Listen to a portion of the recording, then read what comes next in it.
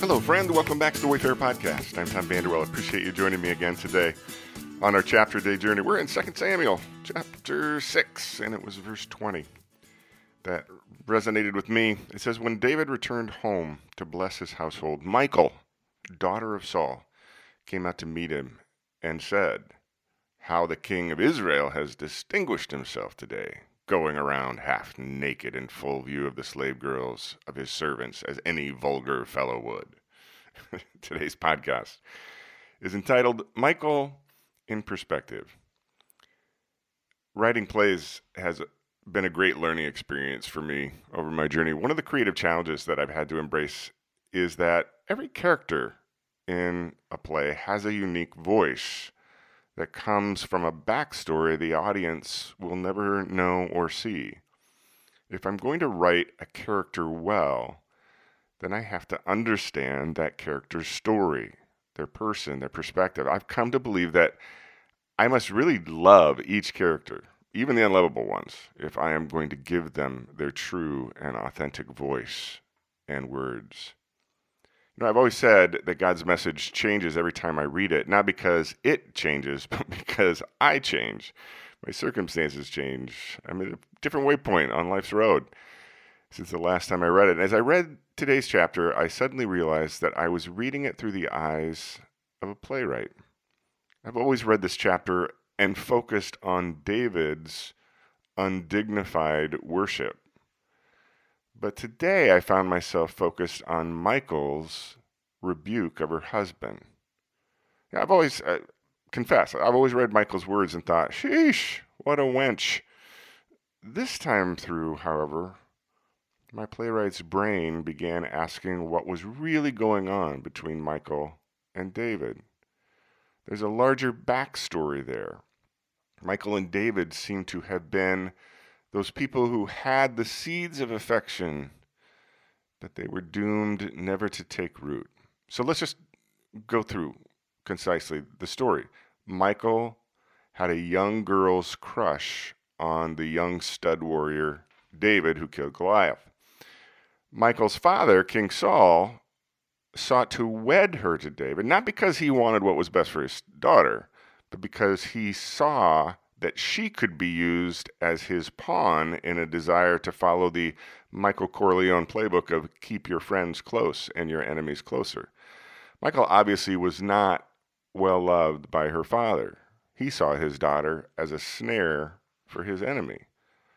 Despite any teenage affections between them, David initially rebuffs being betrothed to Michal on the grounds that he wasn't worthy to marry the king's daughter. So I wonder how that made her feel. Well, Saul then goes to David and gives him a price of earning his betrothal to Michal by bringing him 100 Philistine foreskins. Gross, I know, it was a brutal time in history. Well, Saul figured David would get killed in the attempt, but instead David brings him back 200 Philistine foreskins to claim Michal. I wonder how she felt about that. Pissed off and humiliated, Saul tries to assassinate David, but his newly betrothed wife, Michal, helps him escape out a window. Good for her. But then David flees the area for many years, abandoning Michal in the home of her mentally ill father. So Saul marries Michal off to another man. Now, fast forward many years later, David shows up, the conquering hero. And in a relational and political power play, David demands that Michal be returned to him. So Michal is then ripped away from the man she had been married to and made a home with. She is forcibly taken to be with David, who by this time already has at least 2 other wives. Now, Michal's husband follows in tears, begging that he not be separated from her. So I wonder whom Michal truly loved. Was it her husband who was begging in tears not to lose her, or the man who rejected and abandoned her and was now demanding her like she was a piece of impersonal property and a spoil of war? We're told that Michal had no children until the day of her death, and I am ashamed to confess that in my ignorance, I have in the past always seen this as a fact, some kind of divine punishment for Michael. But I can't see that way now.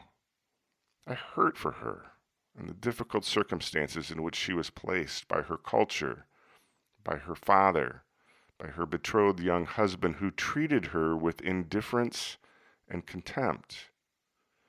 As I begin to see what a messed up family system David creates as a tragically flawed husband and father, I begin to contemplate if Michael's barrenness may have ultimately been for her best. Michael's rebuke of David's actions may have seemed inappropriate on the surface of things. But in the quiet this morning, I see how they may have been motivated by feelings of abandonment and rejection and anger and bitterness. Given the circumstances and the backstory, I see why there was so much conflict between the two of them. The story of David and Michal is a tragedy. I just wish David would have been man enough and loving enough to allow Michal to live out her life in peace with the only man in her life who ever really seemed to love her. I hope you have a great day, my friend. We'll see you back here tomorrow.